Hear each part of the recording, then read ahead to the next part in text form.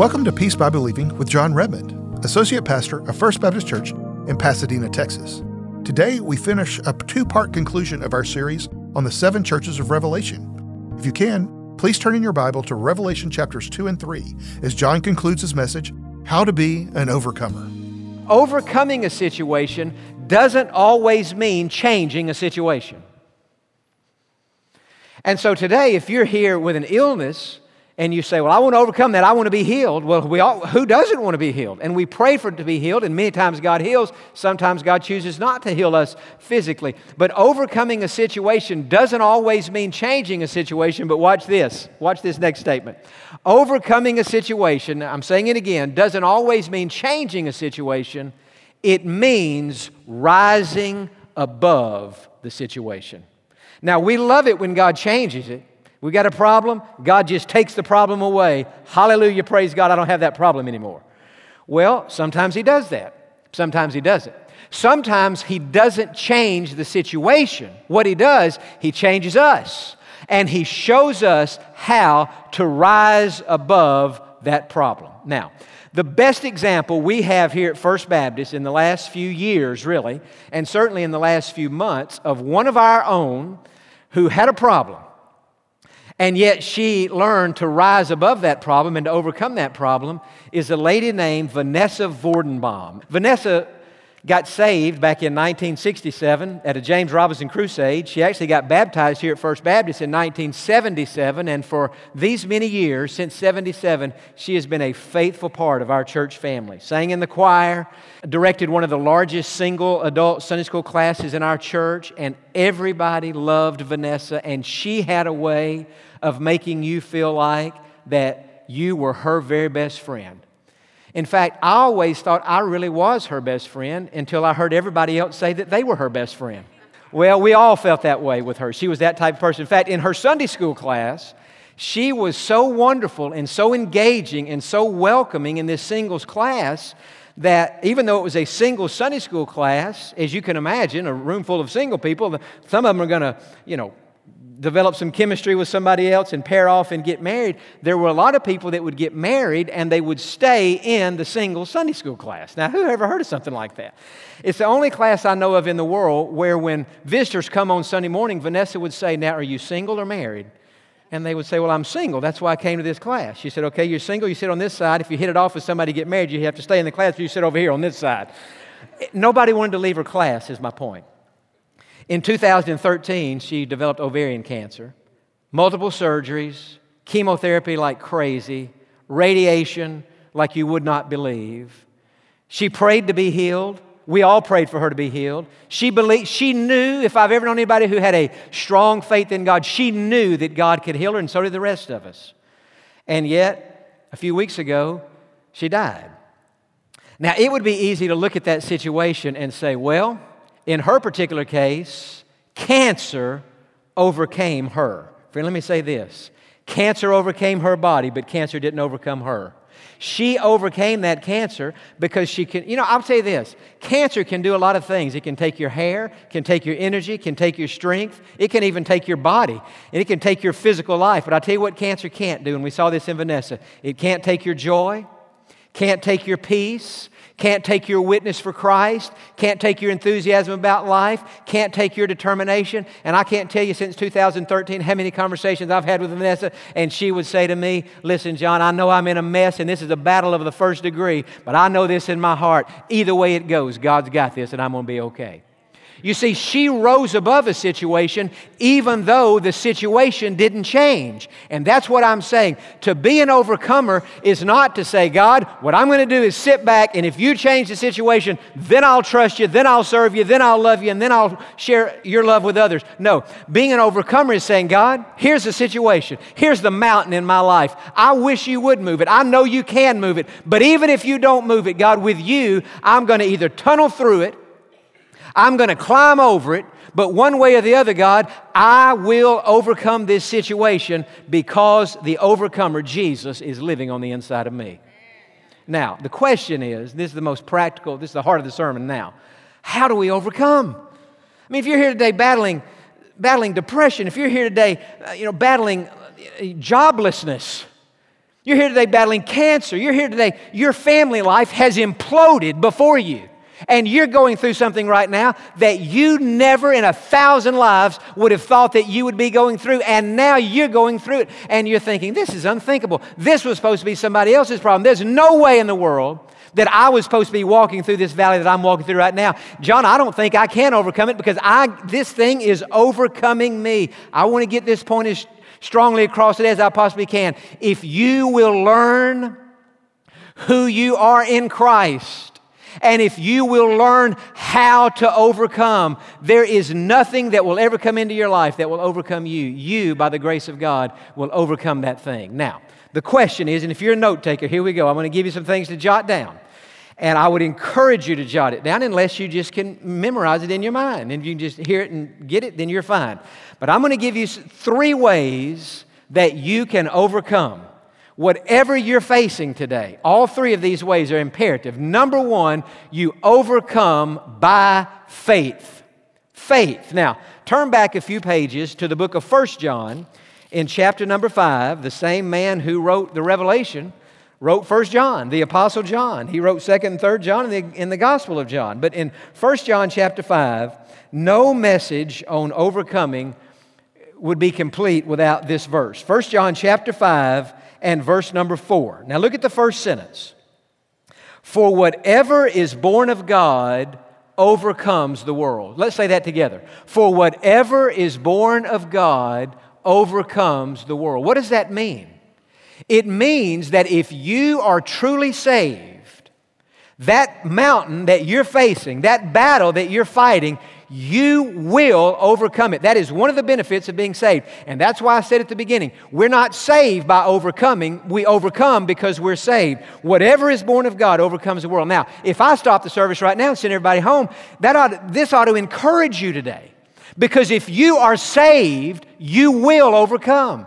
It's a promise. Whatever is born of God overcomes the world. And you say, well, John, how am I going to overcome? Well, I've already given you the first answer, by faith. But look how the Bible says it. And this is the victory that has overcome the world, our faith.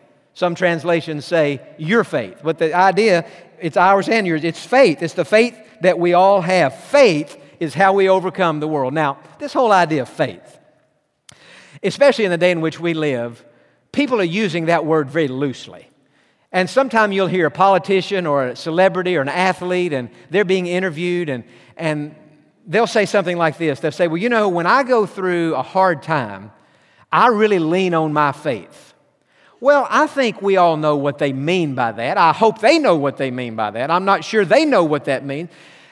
Technically and strictly and biblically speaking, when I go through a hard time, I want to say this. I don't lean on my faith. I lean on the object of my faith. You say, well, you're just splitting a hair. Well, I am, but it ought to be split. Because your faith is not what you're supposed to lean on. The Bible says sometimes our faith is weak, sometimes our faith wavers, sometimes our faith is little like a mustard seed.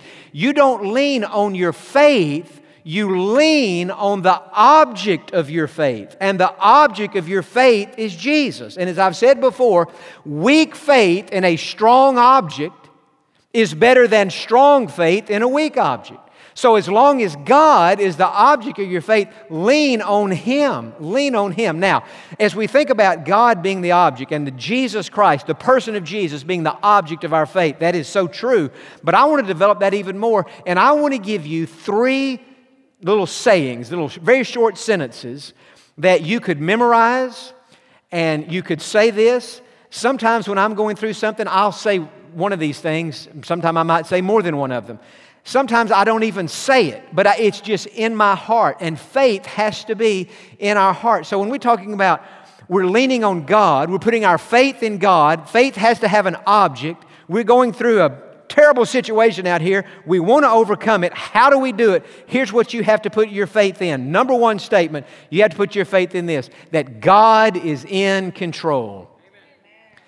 I've said that in this pulpit, I don't know how many times. I bet 1,000 times or more through the years I have said that God is sovereign. That means He rules and reigns over our lives. That doesn't mean that God causes cancer.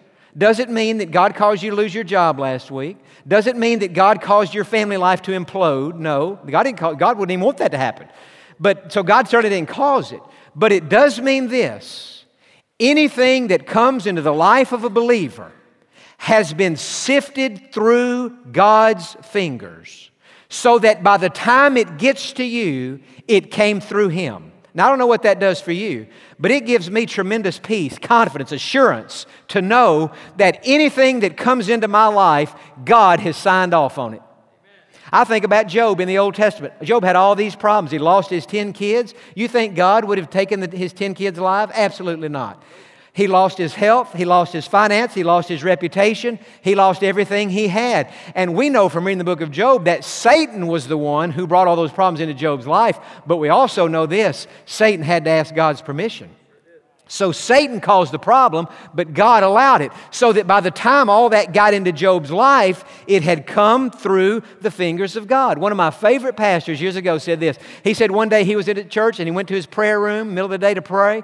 And as he was praying and the church was going through all kind of challenges and difficulties and he was praying, and he said God spoke to him and God said this to him. He said, whatever comes into your life, you must view it as though it has come through my hands. Because if you don't, you're going to be bitter at people. Well, this person, look what they did to me. Now you're bitter. Or you're going to be all the time running around rebuking the devil. And you can focus on me on the devil. Sometimes we ought to rebuke the devil, but you don't want to just go through your whole day thinking about the devil. I'd rather think about God than the devil, to be honest with you.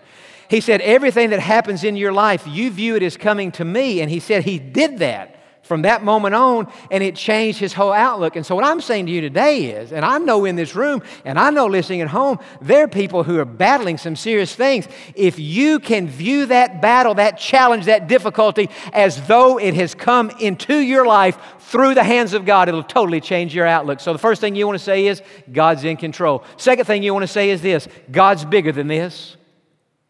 God's bigger than this. You say, John, this mountain is bigger than I am. I don't question that. Friend, I'll tell you this, it's not bigger than God. And so you just have to know God's bigger than this. That's what Vanessa was saying in that battle with cancer. God's got this. God's bigger than this. And then the third thing is, God will see me through this. God will see. See, if that is in your heart, you don't even have to say it. You don't even have to say that. It'd be better if you did say it. You don't have to say it. But if that is in your heart, God's in control, God's bigger than this, and God will get me through this, going to change your outlook. Faith, first of all, has to be where? It has to be in our heart. What do we read in Romans 10? With the heart we believe. But you know what else about faith I've learned? Faith has to be not only in our heart, faith has to be in our mouth. And faith has to come out of our mouth. And we have to declare and confess and express our faith. Romans 10, for with the heart man believes, but with the mouth confession is made unto salvation. So there's something, I don't understand it, but I've experienced it, and the Bible says it's true. There's something about declaring our faith out loud, first to ourselves, second to God, then to others. I got in a situation last week, not a big deal at all, but it was a situation that had frustrated me, and I'm trying to figure something out over a small purchase I had made, and God was beginning to teach me things through that, and I thought, you know what God is teaching me, and I knew what He was teaching me, and I just verbalized that to a handful of people that I'm close to, and I said, this is what God is teaching me in this, and as I heard myself say that, as I declared with my mouth what I believed in my heart, I could feel that my faith was growing and my faith was getting stronger and it was becoming cemented in my mind. That's why when at the end of these services, if we say, if you've been saved, you prayed that prayer, stand up. Why do we do that? There's something about confessing your faith that seals it and makes it real in your heart. And so what am I saying?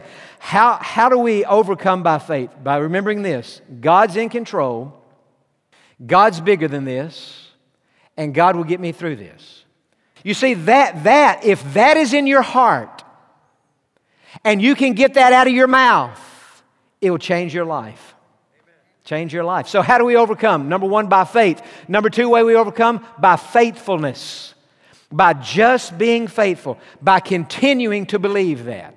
by continuing to declare that, by continuing to express that, by being faithful in our Bible reading, faithful in our prayer time each day, faithful to come to church on Sunday, faithful to invite our friends to come with us. And you just stay faithful and you just keep doing that.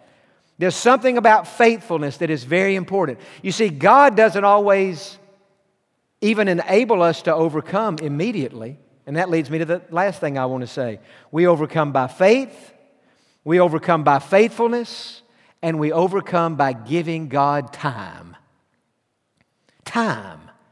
Depending on the nature of your problem, it probably won't be completely resolved by the time you eat dinner tonight or the time you wake up. Some problems can be resolved that quickly. Most problems take time. And I've learned this: God and time are a powerful combination. And so if you can get this in your mind, okay, here's a problem and difficulty. Since I'm saved, I'm going to overcome. It's just a matter of how and when. But I've got to put into practice these things that the Bible is teaching. By faith, God's in control. God's bigger than this. God will see me through this. By faithfulness, just keep believing that. Keep confessing that. Stay in the Word. Stay on your knees. Stay in prayer. Keep coming to church. And then by giving God time. Now, as I've told you before, I love Max Lucado. He's one of my favorite pastors, one of my favorite authors. If I lived in San Antonio, the first Sunday I was there, I would join his church. I do believe I would. I love his heart. Thing I like about Max Lucado, he believes the Bible, 100% inerrant. He never wavers on the Bible, but he's not mad about it. He's got a sweet spirit. And I'm drawn to that because I think that's how we should. He's got the truth and he's got love, and it's a powerful combination. And I've been reading through this little book on and off for a while, You Are Never Alone. And several months ago, I read a story that he told, and I want to end with this story today. I think it's interesting to demonstrate the point I'm trying to make, that when we have problems, sometimes God doesn't change the problem. He gets us over the problem, but He doesn't always do it immediately. It takes time. Bill Irwin was not the first person to ever walk the Appalachian Trail. He was not the only individual to begin in Springer Mountain, Georgia, and conclude on Mount Katahdin, Maine. Other adventuresome souls had hiked the 2,100 miles. Now, this says adventuresome souls. I want to say crazy people that would take a 2,100-mile walk. He wasn't the first to do it. Others had also endured the snow and the heat and the rain, slept on the ground, forded the streams, shivered in the cold. Bill Irwin was not the first to accomplish this feat, but he was the first in this respect. He was blind. Think about this. The Appalachian Trail from Georgia to Maine, 2,100 miles, blind. He was 50 years old when, in 1990, he set out on the hike. A recovering alcoholic and committed Christian, he memorized 2 Corinthians 5:7 and made it his mantra in life. For we walk by faith, not by sight. And that is what he did. He did not use maps, a GPS, or a compass. It was just Irwin, his German shepherd, and the rugged terrain of the mountains. He estimated that he fell down 5,000 times, which translates into an average of 20 times a day for 8 months. He battled hypothermia, cracked his ribs, skinned his hands and knees more times than he could count. But Lucado says this, but he made it. He made the long walk by faith and not by sight. You are doing the same. Probably not on the trails of the Appalachians, but in the trials of life. Now today, as we come to the end of this message on being an overcomer, I want to say to you today, and I think this is God's word to you today, especially And I know that every sermon can't hit every soul right between the eyes, but this one might come as close as any because we all have stuff and problems and situations in our life. And I'm saying this today, if you are a child of God, you will overcome that problem. Just like Bill Irwin made it that 2,100 miles on the Appalachian Trail, you're going to make it. That's what God is saying to you. You're going to make it. Some of you may have come in here today, you're thinking about ending your life. I'm telling you that's tragic, that's sinful, that's wrong, and I'm telling you today, God's telling you today, stop thinking that. You're going to make it, and all you've got to do is have some faith, stay faithful, and give God time, and one of these days, whether you go through that mountain, whether you go over that mountain, or whether God blows that mountain up and moves it off your path, you're going to come through it, and you're going to look back on it, and you're going to say this, you know what? Looking back on it in retrospect, you know, we all have 20/20 vision in the past, right? Looking back in retrospect, I now see why God allowed that to happen. I see why God allowed that into my life, because through that, He strengthened my faith, drew me into a close relationship with Himself, which has resulted in greater peace, greater joy, greater confidence, greater assurance, has better enabled me to do what? To minister to others who are fighting their own battles and going through their situations. You'll come to a day when you say, God, I don't only thank you for bringing me through it and over it, I thank you, God, for allowing it into my life because of all the good things that you did for me. Amen? So with our heads bowed and eyes closed, you know what your difficulty is. You knew what it was when you woke up this morning.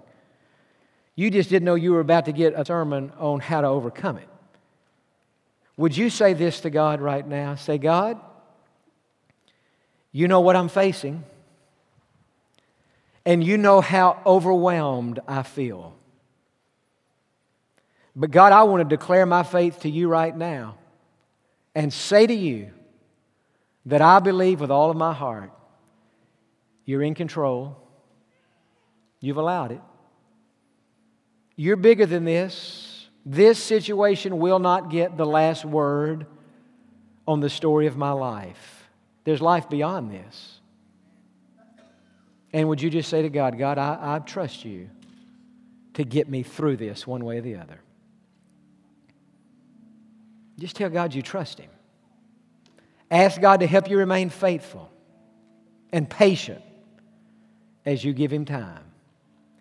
Now, others today who have attentively sat and listened to this message, you've got problems just like those of us who are saved do, but you're sitting there right now thinking, well, now wait a second. If I were saved, I would have the promise that whatever is born of God overcomes the world.